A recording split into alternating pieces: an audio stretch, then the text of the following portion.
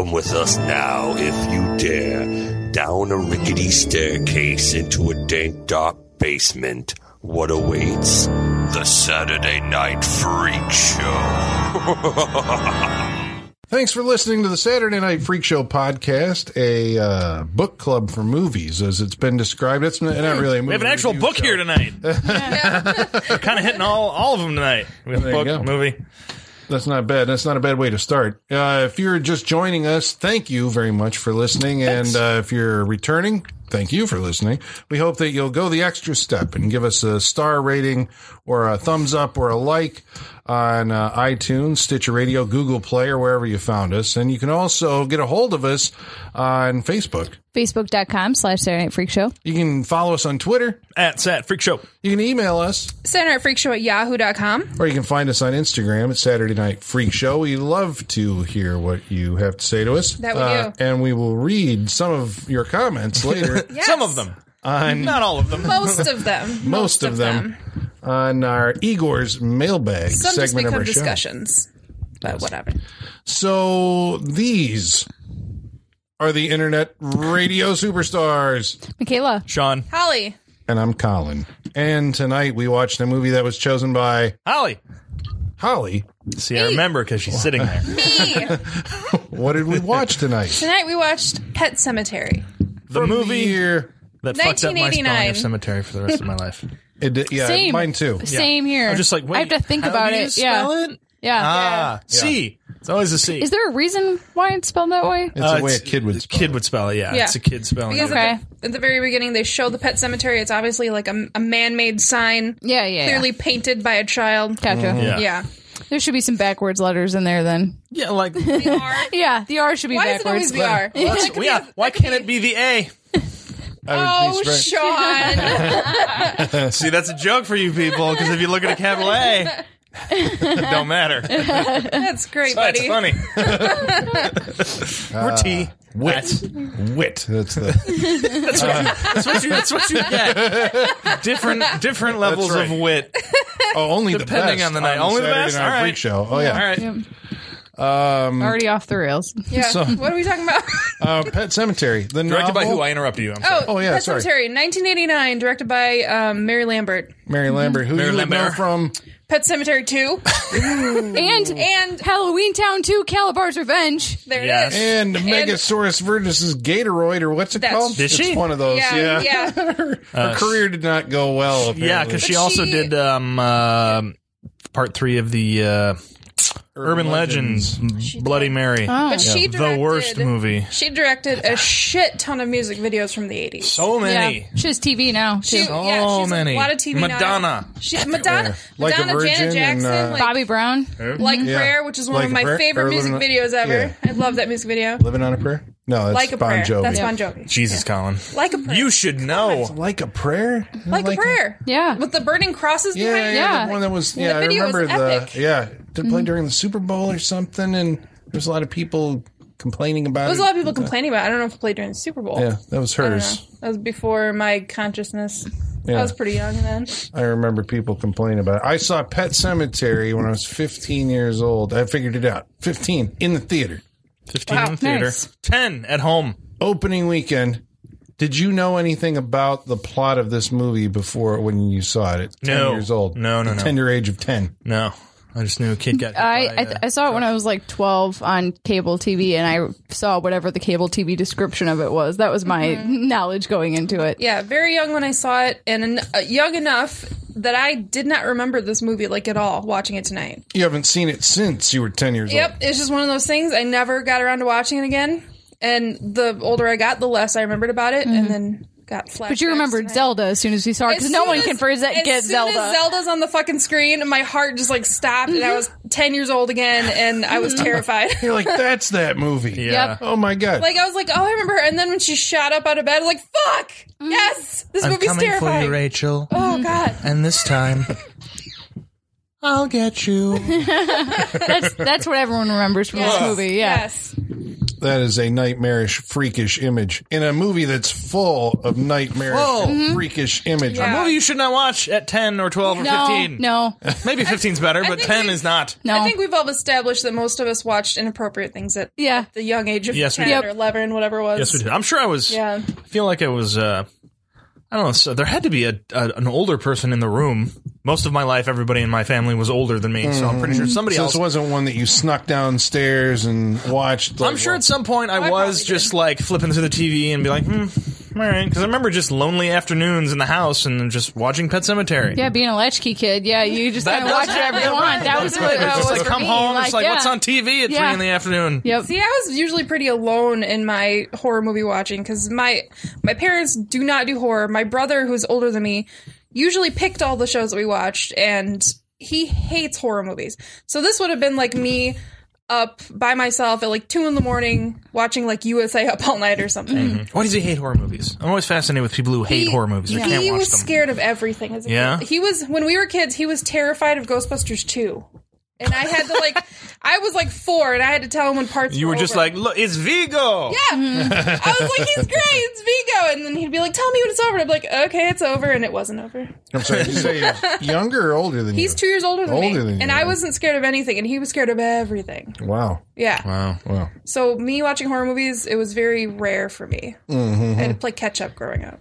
Yeah. Yeah. I always wondered that that intensity that the people who are scared of horror movies must feel.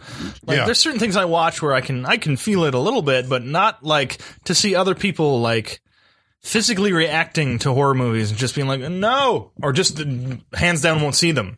Like that's got to be a terrifying life that they live. I'm envious of that. I am too. I wish I could feel I want that. some of like, that feeling. I want some of this scared that you get. Yeah, I wish I feel could like- feel scared watching these movies. I can't though. Like, Yeah. I just We've can't. gotten a little too sophisticated. We've seen too much stuff, or we know guess we so. can We're see desensitized, the man behind the curtain. I guess. Yeah, we've seen enough of Because that. that's actually what I was thinking. Like watching this tonight, I mean, I guess we're all saying that the screening was fueled by nostalgia, but I remember, when I saw it first, and I have like a clear recollection of like where it was, what theater it was, and what time of day it was, and all this. And I mean, never at night. Always I think a this gray it was like a an gray afternoon Yeah. in the house. Yeah, it might be Always. dark when you come out, but Always, it's yeah. like gray when you go in. And I remember, contrasting it to tonight, it's like I was so non-sophisticated that like the whole idea of like the trucks going by at the beginning of the movie. Now you read it as like, I mean, why else are they doing that all the fucking time? This is foreshadowing, but Yeah. you were less sophisticated as a younger viewer watching it. Right, You're yeah, like, they'll be fine. Everyone will be fine. So these things come at you and they surprise you more, and you wish you could get back to that now, I guess, as an older viewer, but now you can spot that a million miles Yeah. away. Mhm. Oh, It's like, they're doing this. That's going to come back Yeah, later. someone's getting hit by a truck. Yeah. You don't get that back, Colin. I know. Yeah, I'm envious of people that can just watch horror movies at face value and not see those And things. just like, yeah. oh, And Yeah. they have like, it's some kind of, they have imagination, I think, that we've like dulled by exploring this so much. They have like, I think it's they're afraid of their imagination. They watch these things and it gives them, nightmares and dreams, and that they, you can't go home at night because you hear a noise and you think that there's somebody in the house with you, from the movie that you watched. Like, Now I it's never just- get that. Yeah, now it's just real life stuff that's fucking terrifying to me. Yeah. Yeah, and there's no It's escaping flipped. that. Yeah. So Yeah. Yeah. I'm not scared by movies, but the future. Yeah. That's terrifying. So Stephen King at this point in time was like the biggest name in horror, maybe still is or is about to be, because there's a gigantic resurgence Yes, and interest in big his stuff. resurgence. But I mean, this was at the period of time where every year there was 1 to 2 Stephen King adaptations coming out. Mostly low budget things. I don't think there was a lot of like big budget. I mean, aside from like The Shining, which was 9 years prior to this, right? Mm-hmm. But I mean, they were all like modestly budgeted things, primarily produced by the Italian producer Dino De Laurentiis. Yeah. This was not. This was, I think, George Romero's producing partner. Was it Richard Rubinstein? Yeah. Got the rights to this and Graveyard Shift, which is why those two movies feel very similar, I think, if you watch them back to back. Did you know that George Romero was supposed to direct this Oh, yeah. movie? I remember that. He was, and he was preoccupied with monkey shines. I think previous Freak Show movie, go check out the episode. That's right. Well, there might be an addition to our cataloging of great, the lineage of movie animals. That's right. Yeah. There's plenty of stuff in this one. Look at that cat. Does anybody else think he's going to start talking like Salem the cat just by looking at this picture? I feel like it. Yeah. What about He's the angry. skunk in the cold open? Oh yeah, we have He the might- skunk. Yeah, a rat. He makes me think of Binks from Hocus Pocus. Oh yeah, Binks is black though. Binks is black, that's true. But Salem was black too. No, he was gray. Salem was. Yeah, Salem. Yeah. Was black. Oh, Yeah. yeah. I was like, Yeah. don't argue with me. No, 90s Salem was TV black. cats. Come on. Church I is think great. this was Mary Lambert's first movie, right? I think she was Siesta with Ellen Barkin. After. I think it was after. That was so was this after. her first movie? First film? Yeah, I this believe was so. Yeah, So going into her first movie, she's going in with like a ton of animal actors and child actors. She And jumped Fred in, Gwynn. man. Yeah. She jumped in. And who knows how hard it was to wrangle Fred Gwynn. Mm-hmm. He's That probably was- a recluse throughout That was this whole her thing. first choice. She didn't want anyone else for that character. Other than Herman Fred Munster. Gwynn. Yep. That's a Yep. wonderful choice. I'm glad I you stuck agree. with it. Absolutely. He's carrying the weight of this movie. I would He say is. so. for sure. I Yeah, love him so his much. Judd Crandall is a great old codger who lives across the street from a pet cemetery, basically, right? Mm-hmm. Yeah, I mean, just he has like a humanity about him, and there's just something kind of effortless in the way that he carries himself through these scenes. And it's just weird seeing him in a horror, like a straight up horror movie at his age. Yeah. Because My Cousin Vinny was after this. Yep. It was, 92? And he died in 93, I 93, think. yeah. So, 93, yeah. yeah. Mhm. Did you say Ute? Yeah. What's a Ute? Defendants. I love that movie. Great joke. Yeah. Well, I mean, the George Romero movie, I'm curious if it would have been any better or worse. I mean, I don't know what his stuff, because eventually, I know they had partnered up on Everyone's a zombie. Creepshow. Yeah, Yeah. it would have been more That's straightforward. why they, yeah. right? You're going to do a zombie movie, you got to get George Romero. Yeah. But I know those two guys were friends. They had done Creepshow together, and I know that Stephen King appeared in Night Riders, and he was in Creepshow too. Yeah. He was in Creepshow as an actor. And they eventually got to do the dark half. I think that was the consolation prize. I don't know why the hell Pet Sematary didn't work out, but I know that there is a book or a documentary coming out. You Yeah. heard about this? From Is that- something to something. I forgot what it was called. Nope. All right. No. then. I'll look it Well, up. we live in an amazing time now where, like, all of these movies from the 1980s, there are people going out and writing, gigantic tomes and making documentaries about all the minutia of the making Right. of these movies. So it's out there, or it's Yeah. coming soon. It's like we're trying to pretty much like sum up our past. It's like we're going to get it succinct, and then we'll never have to go back to it again. It's like we want to find the be-all, end-all of this stuff, and then that's it. Is that the downside to it? Is that, guess is so. that this is where this is the capper on the legacy of. Because I mean, I guess what can you do besides I guess we want something more than just going back and revisiting the movie over and over again. Like, I'm sure these people who make stuff like this, by the way, it's called Unearthed and Untold: The Path to Pet Cemetery. Cool. Hour and 15-minute documentary. It says 2015. So it's think- out. I guess so. I remember, it looks like that. I see it on YouTube. It'll probably All right. show up on a future Pet Cemetery Blu-ray. Oh shit! Hopefully. I would think so. Like that would show Maybe up on Shout like, Factory will get on that. Shout Yeah. Factory, do this and everything, or somebody. Yeah, that would be great. Release some nice illustrative cover art for this instead of just a picture of a cat. Not that They there's could do anything well. wrong with that. Yeah, but, like a version of this book cover they could do. On oh there. yeah, this I could write a whole book on the beauty of like 80s Stephen King novel covers. Like they are a artifact of their time that we don't see now. And they're beautiful. They are artwork in and of themselves.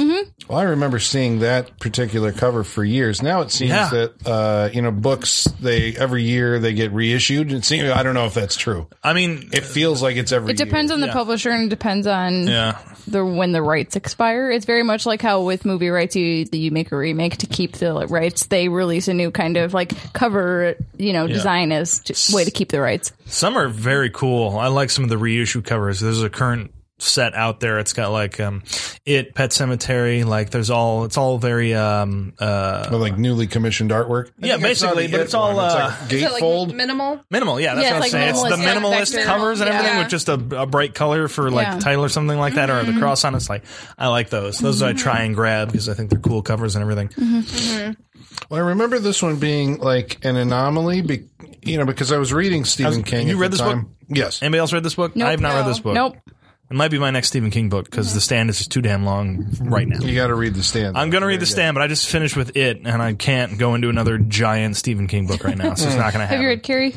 No, I haven't. That's a breezy, like barely Is it over just 300 like- pages, and it's a good one. I think I'm going to do Pet Sematary next. Although, since I'm watching this tonight, I might have to put it off a little longer just to get it out of my head. Well, it was an anomaly I'm saying only because, like I remember, as you're following Stephen King and paying attention to the movies as they would come out, there was always, when you look in the book, it showed like other works by Stephen King, and there was always this Pet Sematary.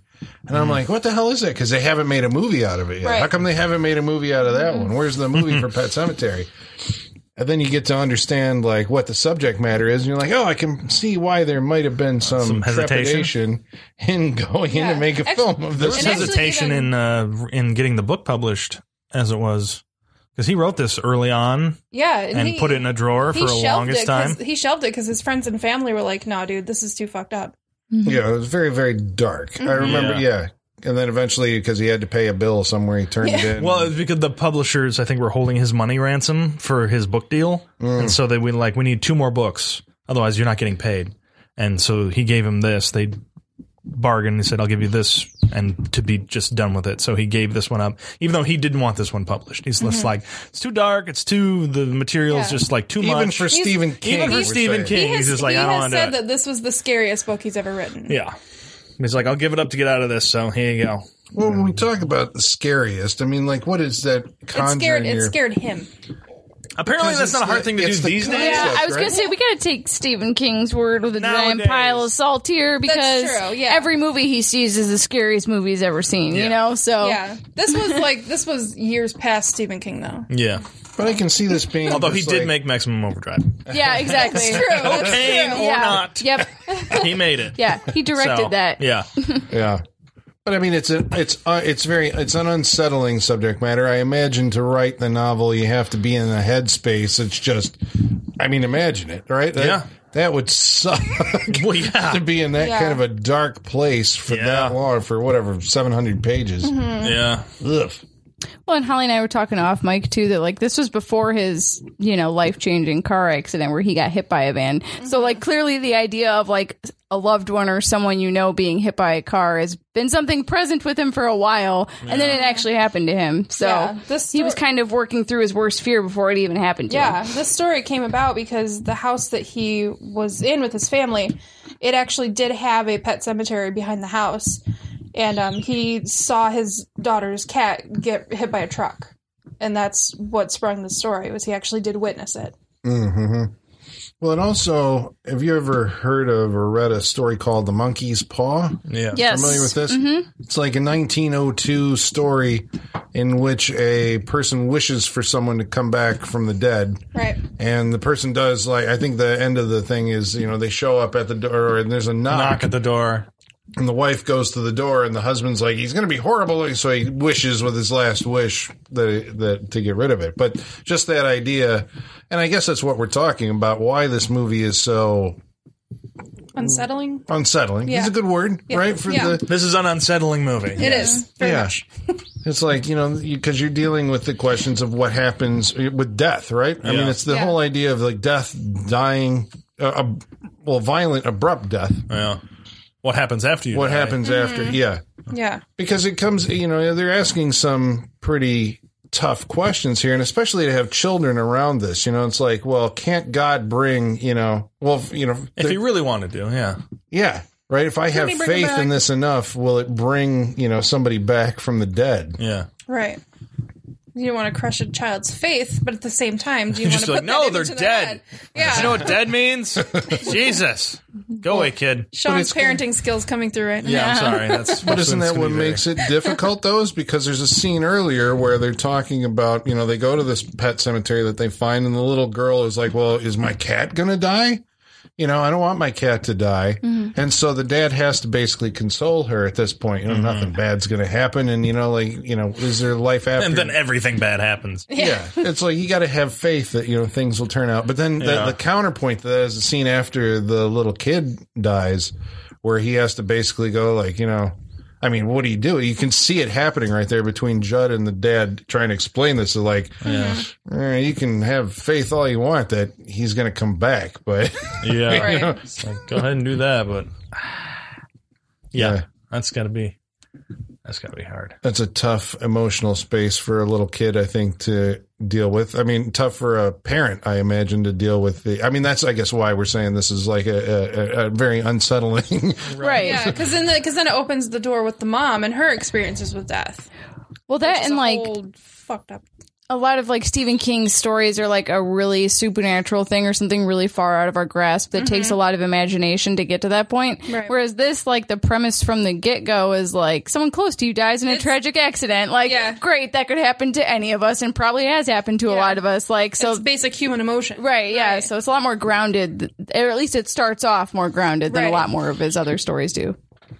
So Stephen King wrote the screenplay to this movie, He did. I which is forgot also about that. kind of significant. So, but this is where I guess, as what you just said, as a springboard, he does bring in a lot of like various supernatural phenomena into the movie. Does this work in the movie's favor or against it, or the story's favor, I guess, or against it?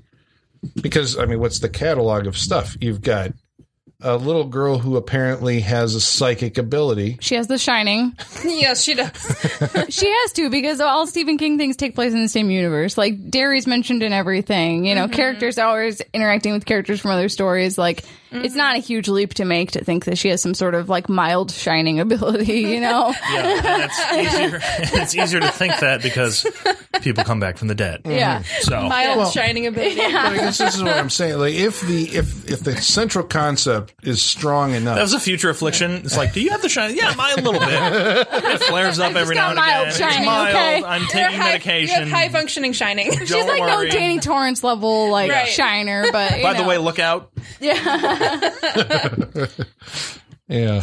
I forgot. What Sorry. Sorry. Well, okay. So if the central concept is strong enough, and I think that it is, the idea of, you know, someone dying and dealing with that, and if you had an opportunity to bring them back from the dead, would you take it? What would that be like? Okay. Yeah. So on top of that, we're adding the layer of a psychic child. Yeah.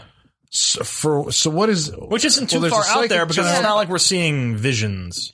No, but she is. But we're not seeing her visions. Like, it's not I think- going into some yeah. And weirdness of that. I It feel like- feels almost like she's having more feelings, and Right, she and is having dreams. But And I feel like it works just because you do hear about people that have traumatizing situations and they start having very in touch dreams. So it actually makes sense. It's not super far fetched. Like, it doesn't have to be completely perceived as supernatural. It can just be a weird, like a weird insight, because, like I said, people do have these unusual psychological situations when they go through a trauma. and it's not So it's not played, far-fetched. and it's not played as being overtly supernatural. Right, yeah. Well, it's played as if you didn't have Ellie's vision or, you know, dreams, you wouldn't have the tragedy of the finale, right? Is that the reason that Ellie has dreams plot wise? If you dissect it, break it down, like, why does she have what relevance does it have to anything that happens in the movie? It's because she dreams that something bad's happening at home, and therefore Tasha Yar has to make the cross country trip, which we're like, no, don't go there. And so you're just kind of feeling this horrible thing approaching. Yeah. Yeah. that kind of seems to be the only purpose of it, definitely. Like, to just put her on the path to go home. So all of that psychic, but just to get how do we get her to go back? Like, she really has to need and want to leave tonight, leave Chicago and go back to Maine. I don't know necessarily that a child's dream would make someone do that, but I'm also surprised that this guy, the Lewis Creed, former Elvis and me, right? Anybody? Yeah. I think that's Sounds all I've familiar. ever seen Dale Midkiff in. I mean, besides yeah. It was like a 2-part TV movie. But he's a doctor, and his daughter has a spot on, like, I dreamed that you and Judd, you know, buried the church in the pet cemetery. And he's like, I just did that. like last night, and holy shit, how do you know that? But he's like too guilt-ridden. He's like, oh, no, church is fine. I don't know what you're talking about, and just breezes over this. Like, I would have questions. This would be on my mind. Like, be like, hey. Well, Louis Creed is not a man who asks questions, Colin. No matter what is going on. He seems like a simple man. Yeah, no matter what his neighbors tell him to do without explanation, he has no questions. He's just like, yeah, sure. He's a yes man. What did we do, Judd? Follows the old dude over. Well, a man's heart is stony. It's like, what the fuck are you talking about, old man? What did we do? Why are we burying him up here? Well, I have my reasons, and that's as far as you go. That's it. It kind of seems like he's done that like bullshit self-improvement New Year's resolution to just say yes to everything. Yeah. It seems like he's on that kind of path. Like, I'll say yes to whatever is put in front of me. Yeah.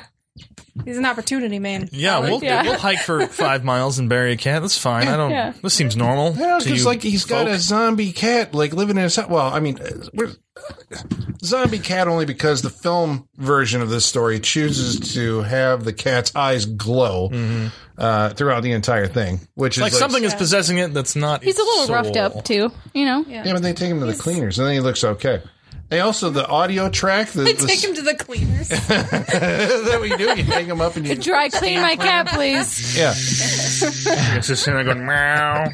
Not much starch. I just hung up by the scruff. Well, we were right around the arms. Yeah. So it's hanging like this. Yeah. But he doesn't seem to have any kind of existential crisis over this. I guess the cat or Louis? Louis. Okay. Yeah. The cat. Actually, I would argue the cat is having more of an existential crisis than Louis is in this movie. Yeah. Probably.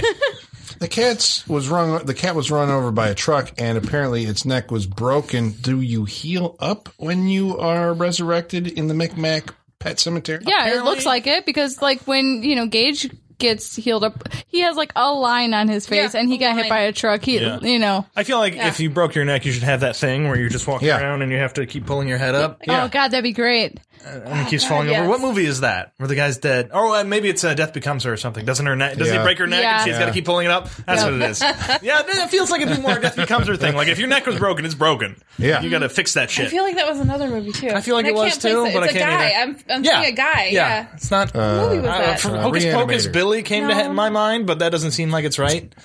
Something like that. But we digress. This is going to bug me now. Sorry. Well, there's also a supernatural, like the second supernatural layer. Is that what it is? Yeah. Oh, is it Vincent D'Onofrio? Or is everything's kind of okay? Yeah. That seems about right. That's what it is. Okay. Sorry. Continue. Sorry. Random outbursts. Continue. There's a ghost. Oh, yes. Named Victor Pascal. Yes. Yeah. Who's a cheerful fellow. Pascal. With half of his brain hanging out. Yes. Because we got to have a gore quotient in our horror movie. Yes. What is he? Okay, so, I mean, he is in the novel as well, and he is basically the Cassandra, right? Who's the warning of... He's the ghost of Christmas present and future. Okay. So and past. And midday lunch. What function does he serve to the movie? To the story. Well, what he tries to serve. Don't fucking use the cemetery. That's what he's trying to say. In the movie, I don't know what it is in the book, but in the movie, I'm just like, why are you telling him this? Like, nobody's gonna... He wouldn't have even known about this. Okay, well, Judd would have showed it to him anyway. Sure, but before that, it's just like, by the way, not that you ever would, but don't look in that room. And then he just walks off. Bluebeard's wife, right? Yeah. It's like, don't do that. It's like telling a kid, hey, don't look at this, don't open this. And of course, what are they going to do? They're going to look in it or open don't push the red button. Yeah. Right? Yeah. Did you notice in the movie, like, because when Judd's like, bro, the place we're going is over there. That's my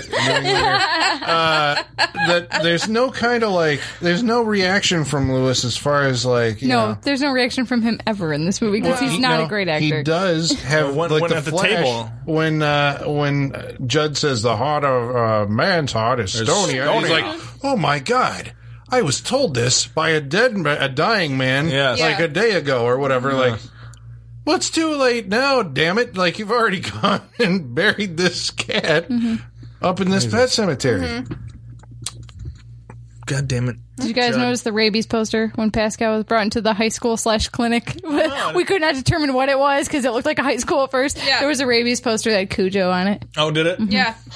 Oh yeah, Nice. It's in that first hallway where we were like, "Is that a high school?" And then we were like, "Wait, where are they?" Yeah, wow. The Stephen King. It's in the high school part of it. Universe, kind of. It should be Stephen King High School. That's what it should Yeah. be. No need. He shows up. Yeah, Very true. don't He does show worry. up. He does make a cameo. As a reverend, which is kind of funny. Yeah. He always, they seem kind of funny, his cameos. He does it in, what's the cat movie? Cat's Eye. No, the other one. Isn't he in He has Sleepwalkers? more than 2 cat movies. Sleepwalkers. He's in Sleepwalkers, where he does this thing where he has to talk to the sheriff. It's a weird cameo. That's right. Yeah, He's got he a is in weird- Sleepwalkers. He's in Sleepwalkers. It's a very weird cameo. He's just like, I want to talk to you about this. And he's like, talk to the sheriff. And then he just walks to the sheriff. Sheriff, I want to. It's really weird. Like, he's got a story he wants to tell, but nobody wants to listen to him. Yeah. It's very weird. He's like Stephen King But it's cameo funny. man. Basically, yes. Yeah, and a lot of stuff. Yeah. Right? His movies and this one I think was filmed. We were talking in his neck of the woods. Yeah. On location in Maine. He loves So his it's name. an official Maine landscape and territory there. Probably the house that inspired that. No, I don't know. That's going too far. But No, it's a different house. That house actually is currently up for sale. right now, The house that inspired Pet Cemetery is on the sale one that right now. inspired it, Yeah. not the movie. That house. one is still there. You can go see it, Yeah, but it's not for sale. road trip. Yeah. we should do it. that. And then I'm sure whatever Sean Clark all the and the Maine- Horrors Hallowed Yeah. Grounds is already. Well, we staked can out. hit that, and then we go down to the Myers house in Georgia. And then Yeah. we should go to Texas to eat at the barbecue. The barbecue place place. at the Texas Chainsaw We can go to Massacre the house. Exorcist apartment in South Carolina. There we go. I think we should just do the horror movie road trip. We end up in Pasadena at the Myers house. Wow. And we can go to the Freddy Krueger house too, the We do Nightmare on Elm Street house. Right, we do podcasts from each one. There you go. There you go. I love it. Summer Nobody's done this 2019. yet. Yeah. Yeah, the Saturday Night Road Show. There you go. I love it. Yep. This needs to be a TV show. Yeah. We expand into TV. It's the Saturday Travel Night Network, Road Show. pick us up.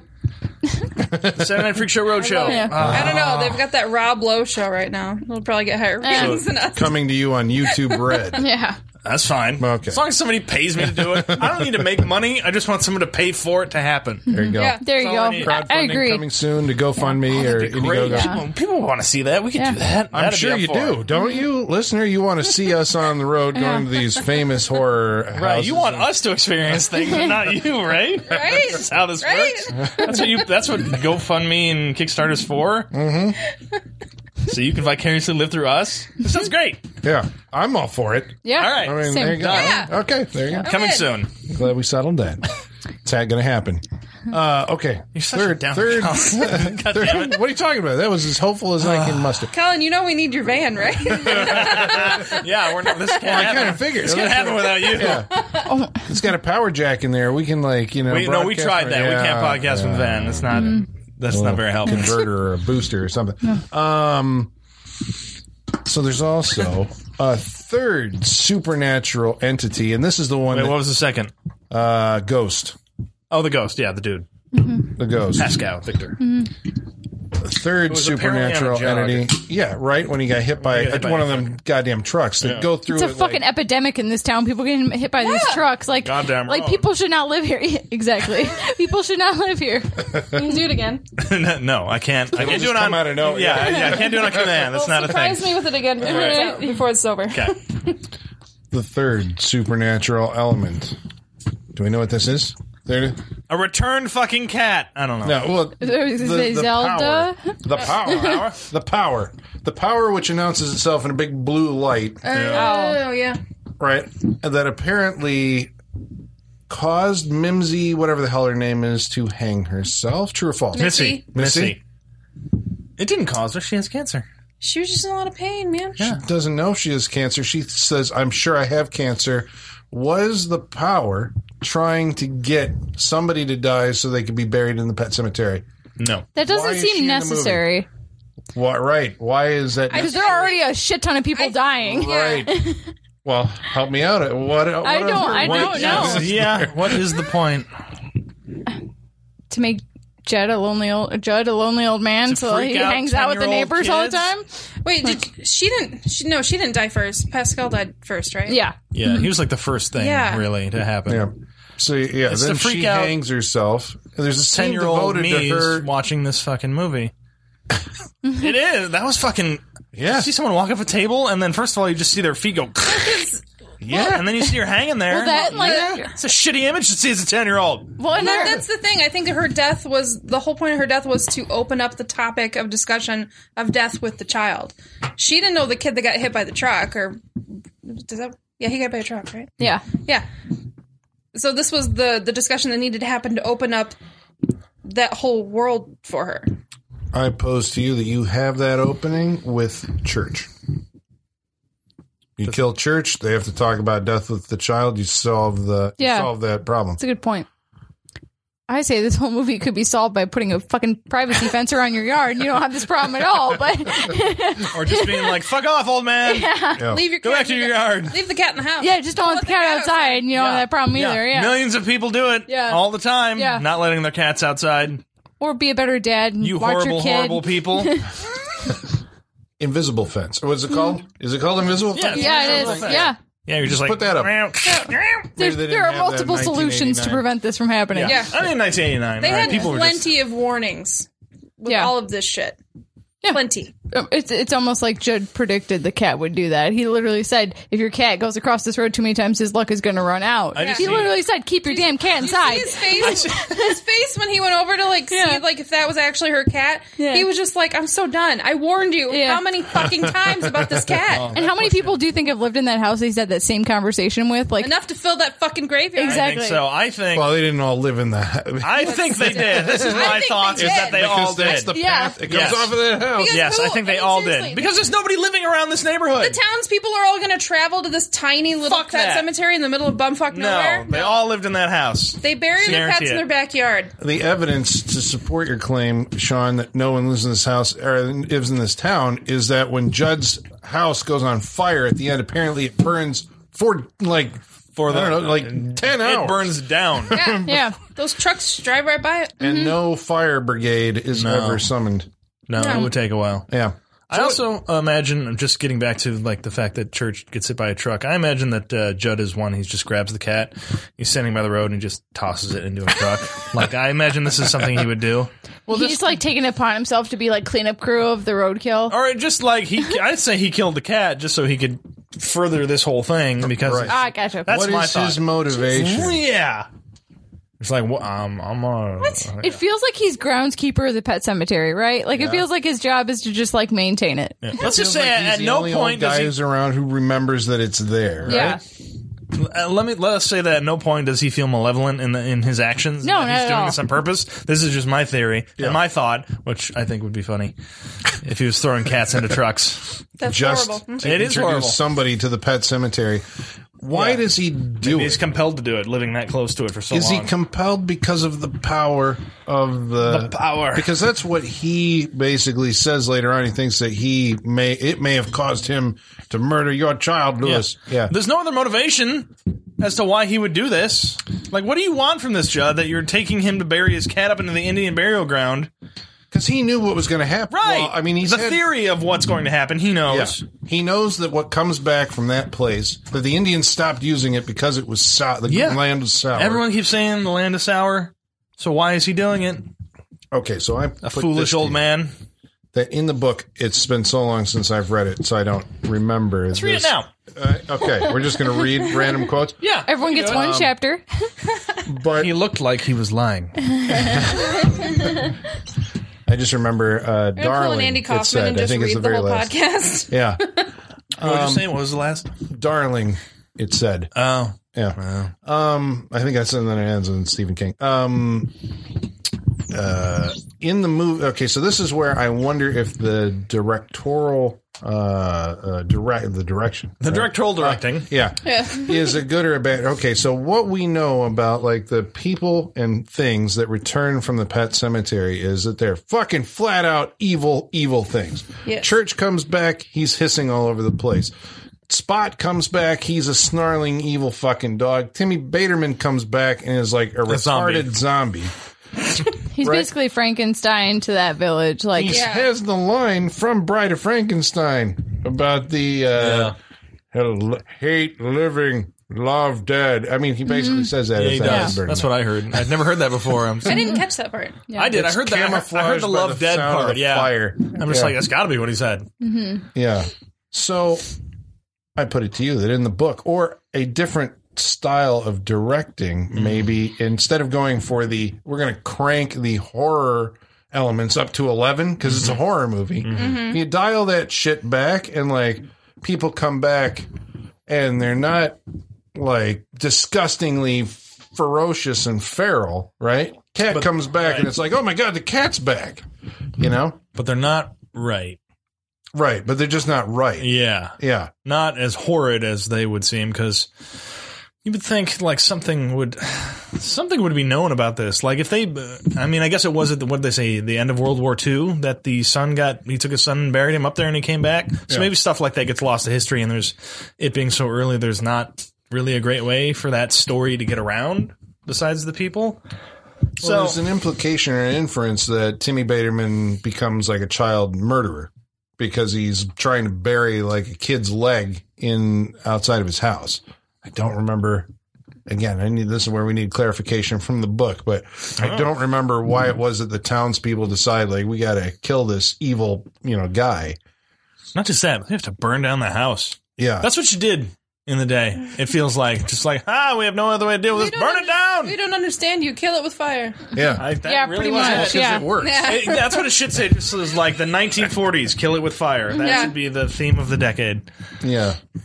Well, I just throwing that out there. Do you think, like, how would the movie have played if you turned those, like, super horror moment, where we're just going to go makeup effects and a guy comes back from the dead?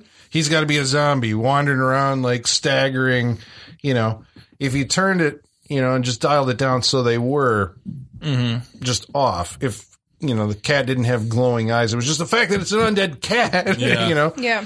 Or maybe it does seem to share It's like gotta a lead to consciousness. something. Eh? You got to turn it down, but I feel like it feels like it'd have to be a slower ramp up than what we get, because at a certain point they do just decide to be like, all right, and we're full into shit going wrong, dead cats and children and wives and whatnot. That does kind of go real high. I'm just asking because, like, if all the evidence that we've seen says that all these creatures come back and immediately try to kill, something or someone, why the fuck would old man Judd say, your daughter's cat's dead, I don't want you to have to live with that, let's bring the cat back to life? If that the cat is not only like possessed by some kind of, it's evil, but it's like evil with a capital E, Yeah. Just get her a new cat. Yeah, its eyes glow with the devil. Just be honest with her. Be like, your cat got hit by a car. Here's a new cat. Yeah. Solves a lot of problems. His motivation, if knowing those things, doesn't completely make sense in that regard. Yeah. Maybe there is room for a remake after all. I was going into this going like, no, fucking leave goddamn movies alone. I still actually think that. Never mind, I'm taking it back.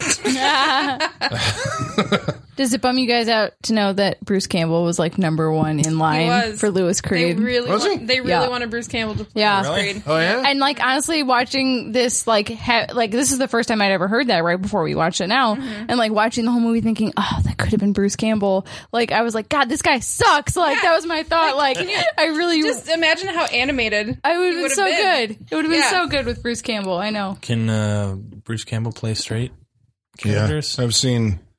He was on an X-Files episode where he convinced me. I'm like, there's dramatic Bruce Campbell. Yeah.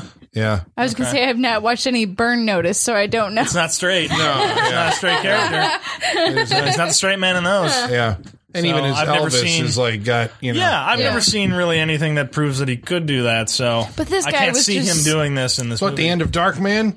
Look at how. Yeah, I mean, I'm all right. I'm with you in that 10 seconds is amazing and the most dramatic I've ever seen him. but this and I guy loved was it. so bland. This guy was just so like No feeling. vanilla, forgettable. No feeling. Yeah, like this guy. Like I'm not surprised he did not take off after this. Like It almost feels like a TV movie. yes, He's a TV movie version of the leading man who should he's have a been in this daytime role. TV actor. Is what Yeah, it that's feels what it like a feels soap actor. Which Yeah, is why he's done so much TV work. Subsequently, still working? I've never he's seen still this working. man before. He's still working. He's doing before or after in my life. He's doing small parts. I don't think I would recognize him even if I did. No, Like, I know, I know you would. I know you wouldn't because Okay. both him and the wife were in Dexter. Yep. Don't. Nope. Yeah. Nope. Definitely didn't. Yep, they both had small parts in Dexter. Oh shit! Now I gotta look this up. Well, the now I'm wife is curious. famous. God damn it, she was in Next Generation. She was Tasha Oh, yeah, Yar, she security was. That's officer of the right. Starship Enterprise. That's right. She's I forgot also about Bing that. Crosby's niece. Oh, that's not so much. I think the his- Star Trek was more His on nephew point. dies in the Yeah, I knew original it was Friday Bing. the I don't know. 13th. Yeah. Bruce Campbell wasn't a big enough star, I assume, at this time. That's why we cast Have they not Elvis. seen Maniac Cop? Hello. I don't know. Was that the same year? That was the year before this. Yeah, I didn't get a backstory on it. It just said that No, like that's they who really wanted That's him. who they wanted. Yeah. I don't know why they didn't get him. Intriguing. Yeah. He's like, I just did Maniac Cop. I can't do this shit. Is Dale Midkiff, you're saying he's not a good actor because of his line delivery or because I thought like toward the end, and I'm Toward like, the this end, is he why gets- this guy got hired. Yes. Because he is convincingly, brokenhearted, Yes. Yeah, losing at his, the- That's scared better. and frightened. At the and- end, yeah. it was good, but throughout the movie, there was no face acting whatsoever. I just looked up his Dexter credit. Still don't know who he was in Dexter. I'm like, That's I like don't. Small Yep. part, Nope. man. Don't know. Really small part. I bet he auditioned with the later half of this movie I wonder. rather than the first Oh, half, I'm I sure. would say, and that's Probably, why yeah. you would hire him. Because I like him in the second half of this movie. Yeah, he's I think he great does in it the very second well half. because he is a man verging on insanity, and I believe that because he's got that kind of like off in the distance stare and that smile, like, yeah, it'll be fine. It'll be all right. hasn't- but imagine- again. She hasn't been dead that long. We'll be But good. imagine Bruce Campbell doing that. I can't do it. And Can't imagine it. Oh, see, I can. It looks like a great movie in my mind. Like, I just want to see it so bad.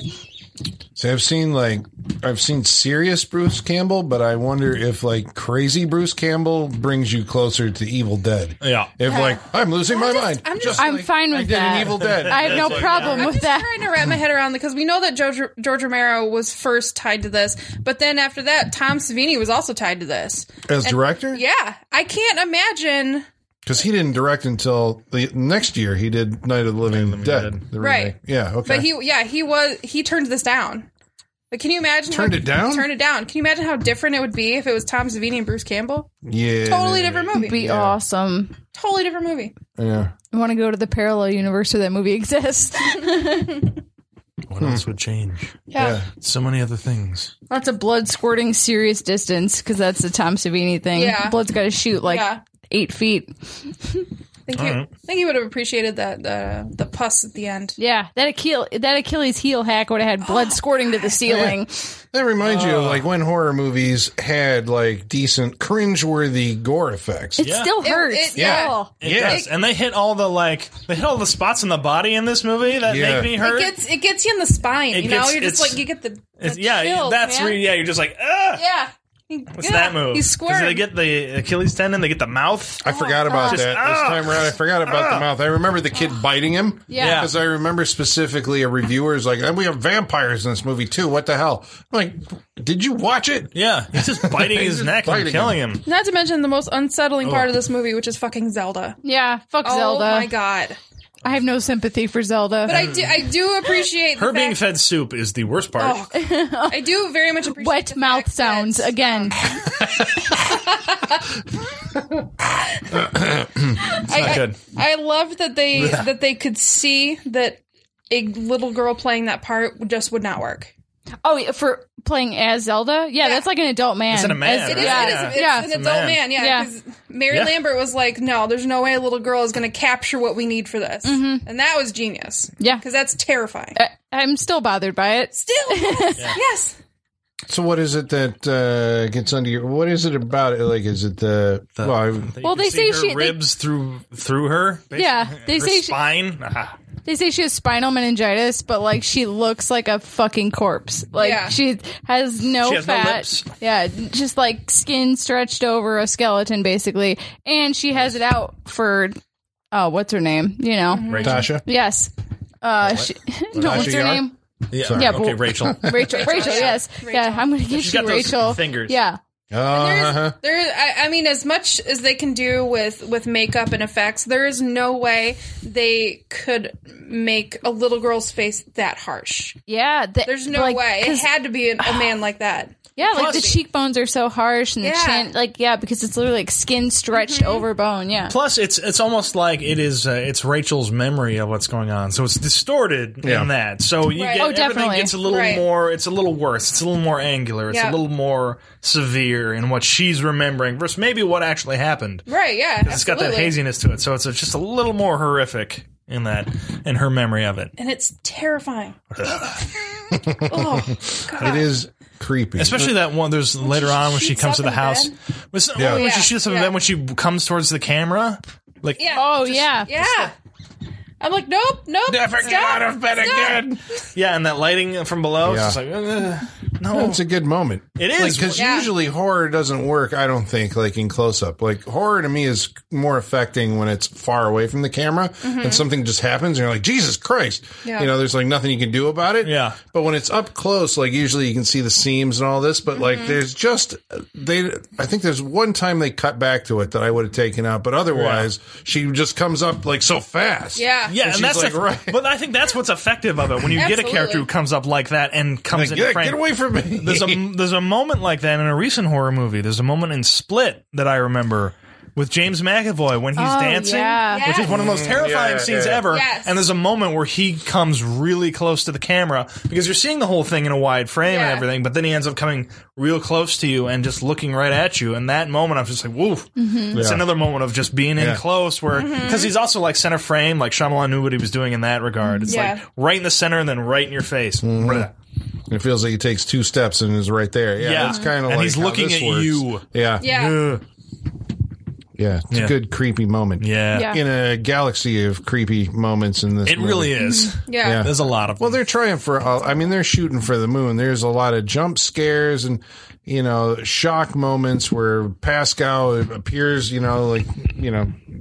beside a bed or whatever, and then becomes comic relief later. I love that he becomes that. I love that journey of his character. Yeah. I'm all for it. On the plane, it's like, oh yeah, that movie is hilarious, and he's just like sitting there waiting for the plane to go. That's we're going. Hilarious. Yeah. I don't think it would have worked if he had kept showing up in a dramatic way. I don't think it would have worked. It's funny that he just starts recruiting the other parts of the family. He's like, he's not listening, so we need to go. And then he's just like, all right, we're going. We're traveling. It's very funny. Even when he gets in the when he's in the truck, I'm sure everything will work out all right. I'm not. Is it him who appears on the the rock formation when when Lewis is taking Gage up to bury him? It's somebody else. No, that was definitely someone else. That I don't know who that was supposed to be. Lower jaw, blood, and something going on, and a bald head. It looked like I don't know who it was. At first, I thought it was Judd. It was so quick. Judd or Victor. Who else is in the movie? Yeah. Who else is it going to be? Yeah, it's definitely not Victor. Does it feel? See, to me, I guess. Sorry, on this rewatch, it feels kind of like there was. It's almost like when you're making a horror film, you have to have like the horror action quotient or something quota where. You got to have something every 5 to 10 minutes to keep people, because we're in the final stretch in the movie and things are amped up and all these plot points are converging. We don't trust them to be tense on their own. So we bump it up with the head coming out of the rock formation. And then what's going on when Lewis goes over to Judd's house? And it's like the house is all like decayed and shit. Yeah, there's years worth of mold and stuff going. It's an echo chamber and there's wind. Gage fucking with him. He even says so. Yeah, that's what I thought too. What's he fucking with him? Why? What is he? What's he doing? His general presence is already fucking with him. So what's the point of the house? I don't. It's a demon child back from the dead. Who knows what he's thinking? Because it also, I mean, the amount of production design that has to go into doing that. It's like how much time did they spend for this one scene that you could cut out of the movie? It did look really good, but the fact that the motivation is so unclear is. Why was it necessary? Yeah, it's just a small trick on his dad, and it doesn't really all right, we don't go back to it, and it seems like you said, a lot to do for that For him, very just tiny to be, part in the movie. Yeah, he's playing with his dad. It feels to me like there's something that the book tries to get across, right, as to what the power of this thing is that seems to be able to reach out across, the United States and touch people and have them all, focused on trying to basically, it wants to get into a person. It lives in these, people bury their pets, but they're inarticulate. It wants to be in a human body, whatever it is, right? That is left out, it's when you make that, the problem with Stephen King adaptations, there's stuff that he does so well in a novel when it's written and you're like, oh yeah, I totally get what that is. And then you try visualizing it and you're like, I don't know what the fuck. Yeah. It just doesn't, it's not coming across. Yeah. Good luck with the turtle and the spider later on. Yeah.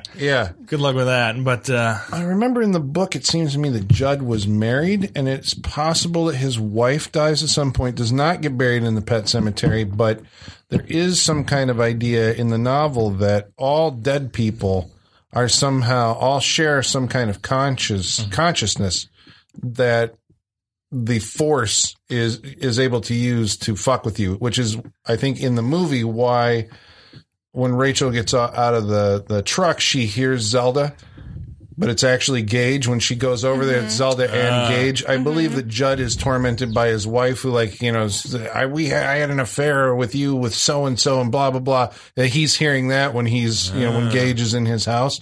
And it's like, these are all, I don't know where that idea goes or why you would even bring it into the movie. Yeah. Because it's not really, right. Articulated well or executed well, or you could leave it out and the thing still works. Yeah, you got a fucking undead little kid with an arm with a scalpel, running scary around enough. in there. Right.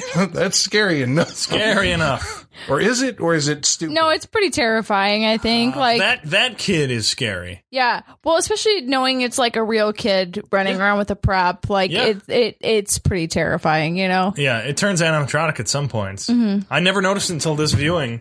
When it's probably because when it's in the attic. Yeah. When it drops open and his wife comes out and he's up there, I'm like, that's an animatronic kid. Yeah. I always thought it was real. I saw it this time, and for some reason, it's scarier that it's an animatronic kid. Yeah, because it's fucking creepy. It's got this little smile on his face. He's like, ah. Did you guys like how he's like baby Dexter going through his dad's medical bag and then opening the scalpel that was in like a velvet lined box and pulling it I'm out? just like, those are little kid hands. They got the way they shot this. I'm just like, that kid is very. What did that kid think was going on? I don't know. Hopefully, Miko Hughes remembers. Hopefully, Miko Hughes doesn't remember any of this. Yeah, I mean, Miko Hughes is to be in what? He's in New Nightmare, right? Yeah. Spawn. Yeah, Spawn. And then many episodes of Full House. Yeah. Many episodes of Full House. He was like the go-to horror kid, I think. Yeah. I think so for a while there, I think he's even at whatever, 2 years old. Yeah. Had to be. 2 or 3 in this movie clearly is able to take direction, not look at the camera. Is able He's to great. He's really good. He's fantastic. Yeah, he's really good. Yeah. But he Born never to be a became like a Hallie Joel Osment or anything. Like he grew up and nobody cared about him, and then he ended up doing the convention circuit. Yep, there you go. I'm fine with that. Do more. Yeah, I think his oldest role probably was that I remember was Spawn. But then I don't know what happened to him after that. Yeah. Yeah, I don't think New Nightmare. I remember it seems to me like that kid. I remember thinking like, fuck, this is like child abuse, what they're doing to this kid. Like, I mean, to get him to do what he's doing in that movie. It's like you're riding on the edge of like, I wonder if, he's got to look at his childhood and go, Jesus. The shit they had me do. I'm 3 years old and they're saying, just play dead. What's dead? Just play dead, just fall down here. Although I think he got up from that point and they reversed it.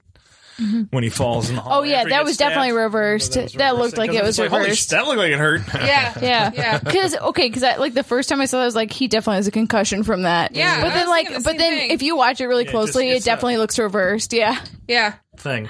Yeah. And you were talking about earlier, like him holding the scalpel, because there's a kid holding a scalpel in this, but I think you mentioned, like, is he holding something real? Because he falls down, it looks like, well, you're saying it's reversed, but it looks like reversed. He falls down and he's carrying a scalpel. I'm like, are they giving a kid a scalpel? But they also like shoot rubber. those. Yeah. But like, look at the timing of any of those shots. They're like 3 seconds at most. Yeah. Like they're pretty quick. And I'm sure that's how they shot it. real quick stuff with him. Yeah. But he seems seems to like- know the way he handles that thing. Unless it's like he knows the grip he has on it. Yeah. Yeah, and he does like hand. That's what I'm saying, hand Baby stuff Dexter, with he's it. got that It's grip he's on it. very good.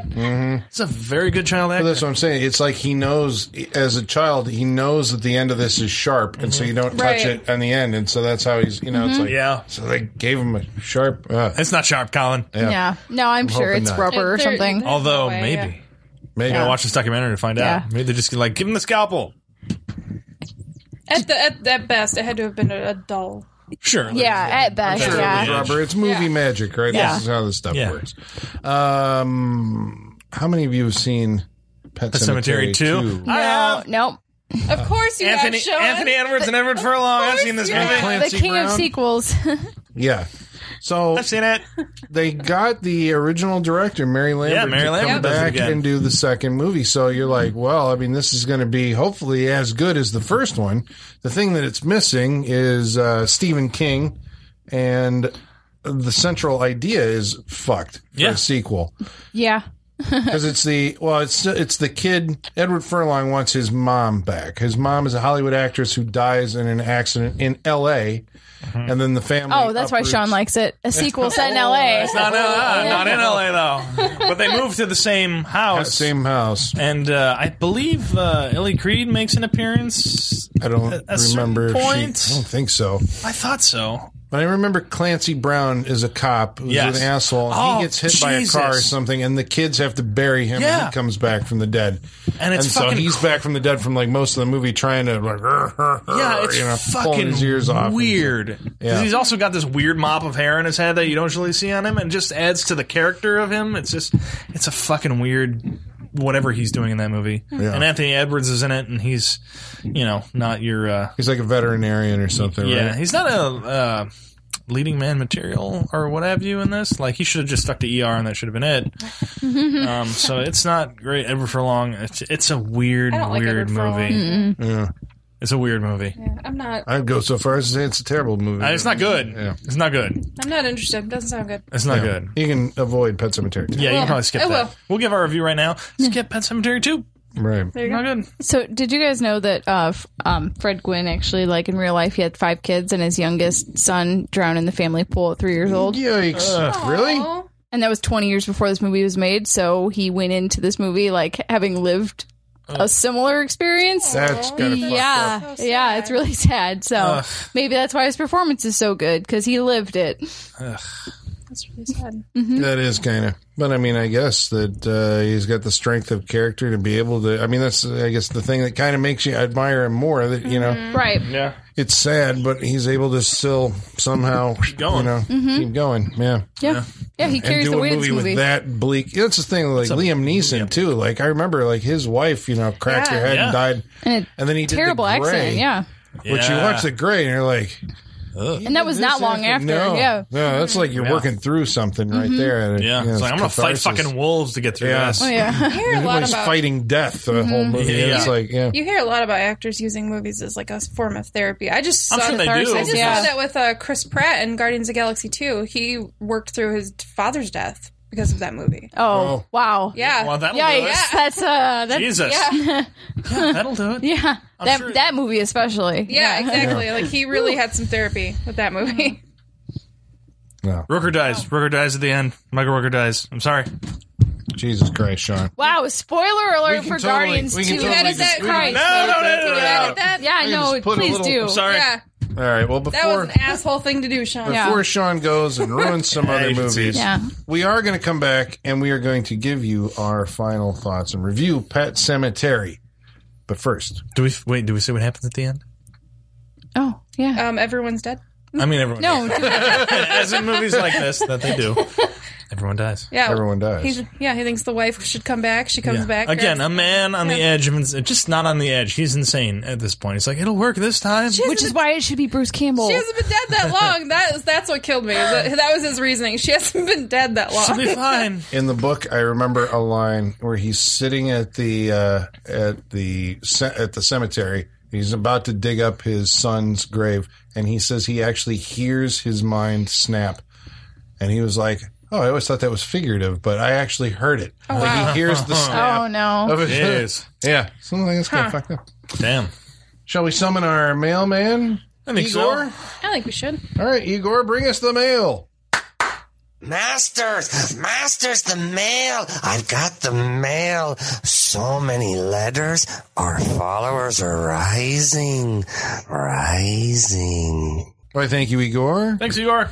We'd like to remind you how you can get a hold of us on Facebook, Facebook.com/Saturday Night Freak Show. by Twitter, At Sat Freak Show. by email, SaturdayNightFreakShow@yahoo.com. or on Instagram at Saturday Night Freak Show. When do you think they buried Igor in the pet cemetery? Because it looks like He's I wearing think it's been overalls done. like Judd, so I feel like they've buried him a couple times. Like he keeps dying, and people keep burying him. What do you mean? in the That's pet where he cemetery. sleeps. Does he just go over there and like pull the rocks over? Just, Every night, Yeah, right? every He night. comes back That's where from the he dead. sleeps. Yeah. he's the middle of the spiral, you know? I guess so. Yeah. Keep him away from any sharp objects.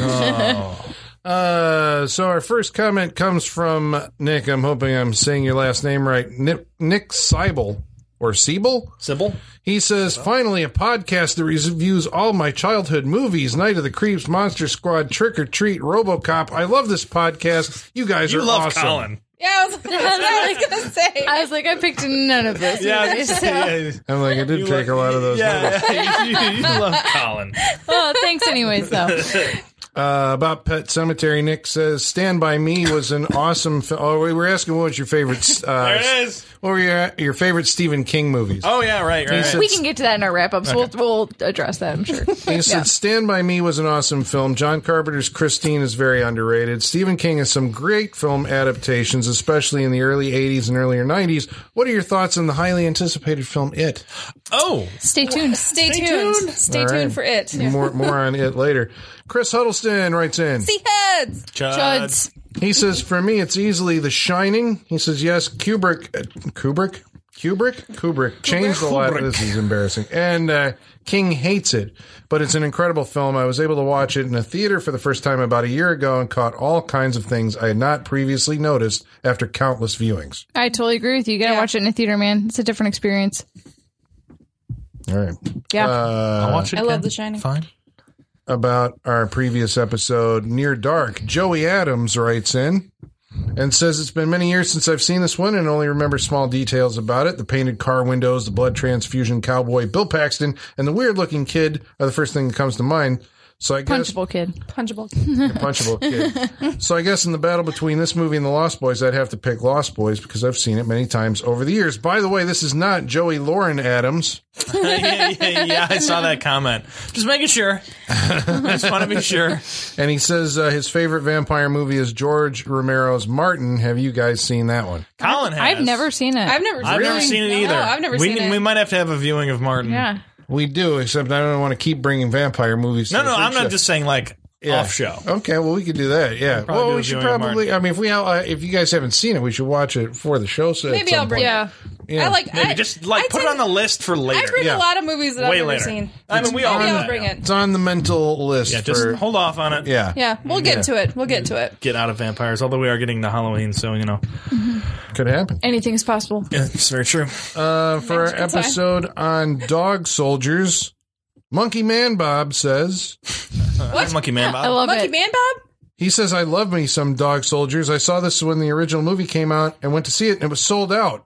And I was Okay. never Wow. happier. That makes me so That's happy. awesome. That means he saw it in the UK or I was somewhere going to abroad. say, Yeah. you live over there. I love Man that. Bob, are you from the UK? Could be. Tell me. Makes my heart No so happy American to know there was name, so a it's sold Monkey Man out showing of that movie. That's right, because here it came out on the Sci-Fi Channel, where Movie Guru says there was definitely a large buzz about it, but being on Sci-Fi Channel or whatever when it came out, but it was all wasted when they didn't do a second film. Wasted? I mean, it is set up nicely for a sequel. It's a bit of a bummer they didn't do a good sequel to it, you know. I would say But- wasted though. No, not wasted, it's a but good movie. missed opportunity, We I would got- say. Yeah. The buzz led into The Descent, right? Neil Marshall's Yeah, second it really movie, so we did, got that, yeah. so, Yeah.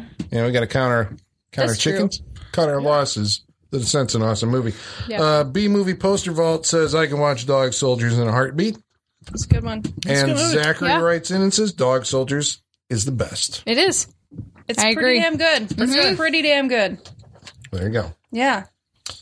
So now we're going to do our final thoughts. We're going to review the movie. Who's up first? Colin! Oh, What did you think about Pet Sematary?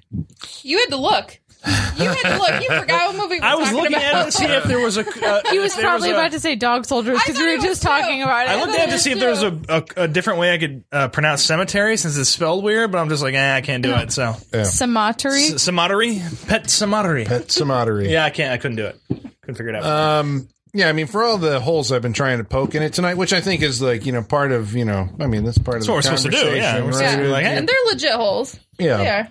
I do. Legit holes. There's Copyright a t-shirt. 2017 Saturday Night Freak Show. There's a t-shirt. Legit holes. Continue.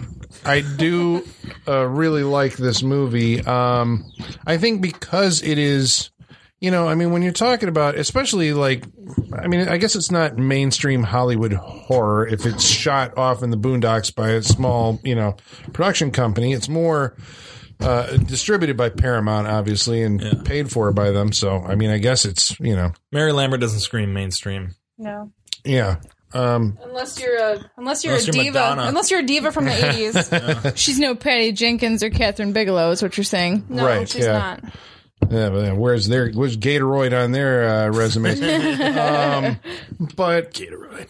yeah, because that's what it's like. I Sounds like think something you put cream on. I think her, as a director, Mary Lambert she's like technically competent because she's able to basically make a movie based on the script that's in front of her. Yeah. But it doesn't seem like, and again, you're dealing with Stephen King, so I guess, it's, you're going to do whatever he writes down. But when Yeah, you get how do you to, tell Stephen King no? When he's sitting right in front of you. yeah. When he sells the movie rights for $1, that's when you say, I do what I want. Yeah, well, 10,000. apparently That's what he Chris sold Carter, Dreamcatcher for. But he sold $1. them, so hey. and Chris Carter from the X-Files rewrote him. He turned in an episode that would have been like, it was 74 pages or something. They needed it shorter, so he rewrote it to make it fit. Damn. Yeah, I so it's would be like, like, I rewrote Stephen King. Yeah. So it's like, as a director, I don't think she's necessary. I mean, because we got Pet Sematary too. So it's like, it's very utilitarian. So it does kind of make you wonder what the George Romero version would have been like. But to her credit, this movie has a lot of arresting moments in it where I think, her reliance on, and maybe this is Stephen King's reliance on the, turning the horror up to like 100, works in its favor that you remember this movie. You know what? I'm going to take that back because the sound design has to be, the director's purview. Sound design's terrible.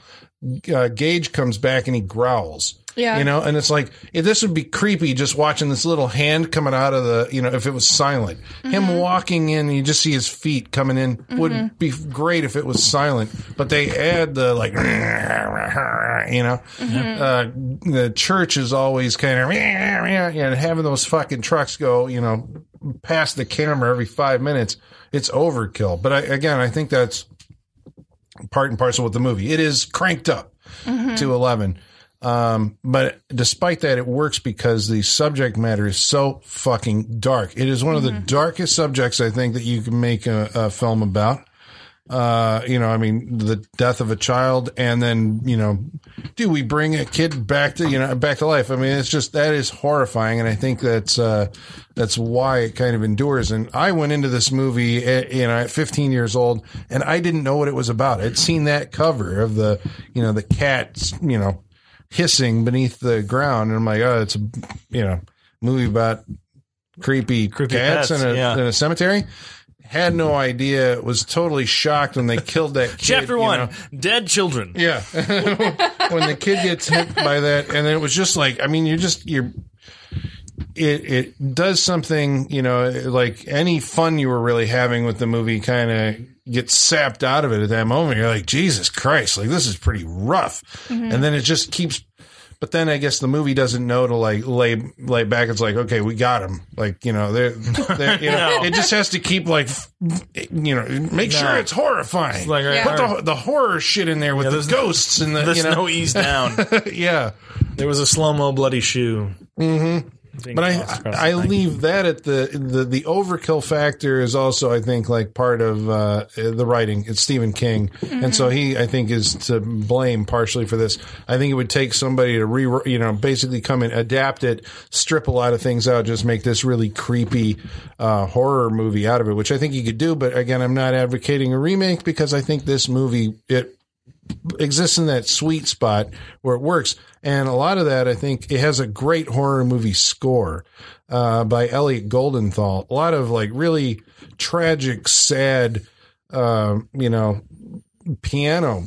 themes and all that playing through it. The whole movie is just melancholy. And I think that it aids it quite a bit. So, I mean, yeah, I love this movie, warts and all, basically. I love the performances, but especially Fred Gwynn is, he's, great. He's a treasure. Anchor. He is. Yeah, it's great. He's perfect. He's the perfect Judd. I mean, just that name, Judd and Fred Gwynn, you're like, that's the guy. He's the neighbor you want looking out for you. Oh, yeah. Right. I wish he was my neighbor. Yeah. Yeah. You go over and sit on the porch and have a beer with him. I mean, Judd's up all hours of the day and night. Yeah. Yeah, so it's thumbs up. Pet Sematary recommended. Michaela, what did you think?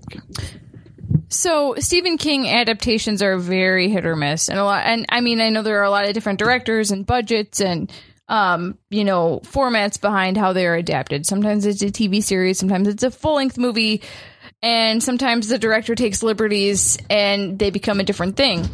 If I'm going to make my Stephen King masterpiece theater, my first place is going to be The Shining for sure. And I know that might not count because it's completely different from the book, but I still think it's one of the best movies ever made. But I would say Pet Sematary and Carrie are battling it out for number 2. Like those two are just like really stick in my mind as good Stephen King adaptations. Whether or not they are honest to the book, that's not really what I'm looking at. I'm looking at is like, do they translate on screen as a good movie? Whereas, I think of Maximum Overdrive and Dreamcatcher as being really bad Stephen King movies that I never want to see again. Whereas Pet Sematary, Sean and I had a similar experience of like seeing this multiple times as a child, unsupervised, and just like all those scenes with Zelda stick out in my mind. This was something that was constantly on cable that I saw a lot as a kid, and I don't know why I did, but I always did.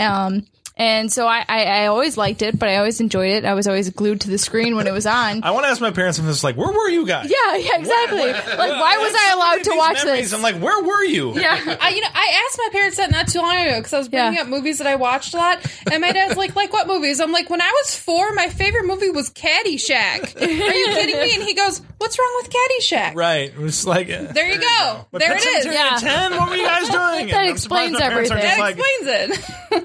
Fucking. Yeah. We were upstairs. You need to watch a movie. What are you gonna do? Yeah. I think a lot of it is just being a latchkey kid. You're kind of left on your own to like kind of fend for yourself. And they a lot of times your parents will trust you to like know what you shouldn't be watching. Yeah. But when you're a kid, you're like, fuck that. I'm gonna watch what I want to watch. My parents should know better. I do what I want. Always have. Well, I mean, this is from the family. Also showed me Phantasm when I was 6 years old. That's so true. Your dad's insane. Yeah. I have a question. Did any of you have nightmares from watching movies? Oh, yeah. Endlessly. Like, did your parents have to comfort you for nightmares watching movies? Listen to our Predator 2 episode to hear my whole story about I had a reoccurring nightmare that I still remember because it was so bad. Yeah. I'm gonna have to ask my parents. I don't remember, and I know that doesn't mean anything as far as remembering stuff when you're a kid. I don't remember ever watching something and then having specific nightmares about it and having to be comforted by I don't remember them comforting me, but I remember having nightmares. It was, because I don't know if I told them, I mean, it was just like I had they never dealt with it on your own. Yeah, there were things that I saw that disturbed me. I remember it, and it was, they were mostly like these TV movies from like the 70s and 80s. Like Dark Knight of the Scarecrow. But I digress. Yes. Yeah. Okay. Are you taking notes for your future child's problems? How you should deal with them? He can't watch Spider-Man without having fucking a meltdown. So he's obviously not watching horror movies for a long time. Doc Ock's death was traumatizing. It's traumatizing. He sacrificed himself. Oh my God. But so Pet Sematary. The thing I really like about this movie is that like, as opposed to other Stephen King stuff, we talked about it a little bit before, but like it starts off very grounded and like just like someone you love is tragically killed in an accident, and like that to me is like a really upsetting thing. It's something I've experienced. So like to me, I'm like, oh God, do I really want to watch this? But then I remember where the rest of the movie goes and I'm like, the payoff is worth it. It's interesting and it takes a different turn beyond this. But I think it's interesting for someone who has like so much writing couched in like supernatural events and elements and characters to like write a story based on something so real to all of us. And I think that's what makes Pet Sematary different from a lot of his other stories. So I definitely think it's worth a watch. I think it's a good movie. It's definitely got plot holes and it's got problems, but its execution is really well done. And I think it really holds up over time. Like I have not seen it in a Blu-ray format until tonight. And I was like, wow, this still looks really good. Like I said, I've seen it on TV a million times. That's how I've seen it. So like seeing it in Blu-ray, I was like, man, it looks great. Yeah, it still looks good. Yeah. And like the effects look good. You know, I wish the score was a little more punchy. I wish it was, you know, a little more emphasized on the key moments, but that's a minor complaint. I would definitely recommend it. Sean, what do you think? Oh, Pet Sematary. It's like I said before, it's a gray afternoon right after school where you're just sitting around watching. Nobody else is around, just sitting around watching a movie and just being depressed as a 10-year-old, apparently. But I mean, that's kind of what this movie will always be to me. It's still watching it today. Like I said, I watched this a lot as a kid, and so I remember a lot of it. But that imagery that you see in it is still, it's still very vivid, and it still like does something to me because they do a lot. They do a lot right in this movie. We talked about the holes with maybe like, you know, the script wise and why characters kind of do what they do, and how there's a few problems with that. But as far as like imagery in this movie, it's still shit that's disturbing to me and it's unsettling. And, you know, kids getting hit by semis, sisters held in back rooms, who are just haunting, you know, people as they get older, just dead children coming back with scalpels. Like just the imagery in this movie, even like the evil cats, like at this point in my life, that's just something that bothers me now.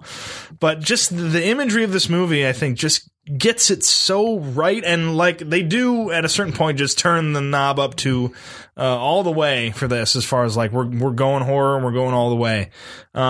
I mean, I appreciate that in this movie. Like, you know, like we said, it's got its problems and there's a few things wrong with it, but it's still something. It's just like, oh, like we said, it gives you that reaction right in the bottom of the spine. We're just like, ah. Mm-hmm. So, I mean, it's still, I think it's still like a relevant movie. Like, you can remake this movie, sure, but I can't imagine. To me, it would be as effective as some of the stuff they do in this movie. It still works on me today. I definitely recommend Pet Sematary. I think I'll definitely watch this again. It's one of his better adaptations. I will go back and read this book. I'll tell you that. That might be my next Stephen King movie. So yeah, I recommend Pet Sematary. If they remake this, they're not going to get a better kid actor than Miko Hughes. I don't think so. Like it's going to be. That kid crushed like it's all going to be too slick. And too like, would they even try to remake this now? Everyone's gonna be beautiful, and Yeah. it's just. But like with the kid stuff, I can't even see them remaking it. With the impending success of what I assume will be successful with it wouldn't surprise me if they remade it. Yeah, there's the big Stephen King is coming back. They've been talking about it. Mm-hmm. One Julio, or the guy who did 28 Weeks Later, was attached. Like as of like last year. So. Oh, really? Interesting. And before I'm going to amend my review. Feel free. I think I didn't give Mary Lambert enough credit because the suspense and the way that she shoots the approach of the dead characters, like that does take skill, I think. And like where that came from in her head, I'm like, that is actually like really good, effective direction. So I take back what I said about it earlier. Okay. Hey, Halloween 2 Calabar's Revenge is a great movie. It was the Monster Squad for my generation. Which one? So Halloween Town 2, Calabar's Revenge, yeah. Oh, that was hers? Yeah, she directed that. Whoa. Halloween Town 2. Shut up, Colin. You stop. Come on. You stop now. You don't do that. I'm backing away from the microphone. Holly, what did you think of Pet Sematary, the film that you brought? That was the film that I brought. This was my movie tonight. This was the second installment of my series of Undead. We started with Dead Alive or Brain Dead, and I wanted to show a different perspective of the undead, if you will. And I think Pet Sematary really does that. I think that it's an excellent portrayal of, like we've talked about, human emotion. Like that's one of the most terrifying parts of this movie, is that it really plays on serious human emotion with both sadness and mourning, and then with the things that happen, the way that they are completely uncomfortable for the viewer to watch. It's things that it's just little. I mean, you can watch movies where people get stabbed, people get whatever that happens, but just to see the scalpel on the heel and on the face, and it's so unsettling and uncomfortable. Digs in there about 2 inches too. It's just digs like, in there like so gooey and jelly. Oh god. It just gets you in these situations that it's just horrifying to think about. It's like they take you to this place that everyone fears. It's a good movie, depending on how the sounds your audience makes. Yeah, as we've been doing tonight, just going to like, It takes you to this really awful place with every human has a complexity about death, whether they fear it or they fear someone else dying. It's just this raw human emotion that once you hit that subject, it just takes the movie to a whole new place. So, and I love that that's how the movie sets you up. It touches on so many things later on, but the fact that it brings you there first, I think, is really what sets up this movie to be something special. It gets you in this complete, environment. Like you can watch a movie and you're very aware that you're watching a movie, but this, like, you feel like you're in it. You're in this mode. So I really appreciate that. And I was not disappointed at all. I did not remember this movie very much. I knew the story. I knew everything that happened just because it's such a well-known movie and there's just things that you remember about it. But the overall movie, I didn't remember enough of it to really expect what was happening. I remembered Zelda. That was horrifying. But the other things, it was fresh enough to me that it felt like a first watch. And I was not disappointed at all. I thought it was fantastic. I think for a first movie, Mary Lambert did an excellent job. Lots of holes, like we said, but she really got what she wanted across. And I don't think there was any misrepresentation of what she wanted the movie to feel like. I think there's so many times that the director can go off the rails when they're inexperienced like that, but I think she nailed it. And it was just, it's such a great movie. I think it's one of my favorite Stephen King movies for sure. I agree with Michaela. The Shining, Carrie, always been two of my favorites. I think this is now up there with those two. I really don't have anything to say about it because we've already hit the points. What's not great, what's great. I definitely recommend this movie for sure. And I have no desire to watch the sequel. Thank you, Sean. No. You'll be disappointed. Yeah. But definitely recommend Pet Sematary for sure. All right. Well, that's Pet Sematary on Saturday Night Freak Show. Sean's going to go read. How old is this book, Colin? This book seems old. Yeah, I know. Well, it's got the original cover on it, so that's when it came from hardcover. It went to that. You'd have to look at the problem. I don't know. What 83. 83. What? Yeah, 83. Okay. Wow. Yeah. Which I'm assuming you owned it since then. Yeah, I did not buy it in. I bought that after I saw the movie. Oh, okay. So I bought that in the 90s. But it's from 1983. Yeah. So I went this week because I traded with Sean. That's right. I'm really excited about Sean's pick. Sean, what are we watching next week? We're gonna watch a movie. We're gonna watch a couple movies, actually. We're gonna go on a freak show field trip. Freak show field trip. It's a double fun freak show episode. You may know, dear reader, dear listener, dear Brailer, that there is a certain movie coming out next week. Next week? Yeah, it came out yesterday. It came out, yeah. For people listening, yes. The timeline is confusing.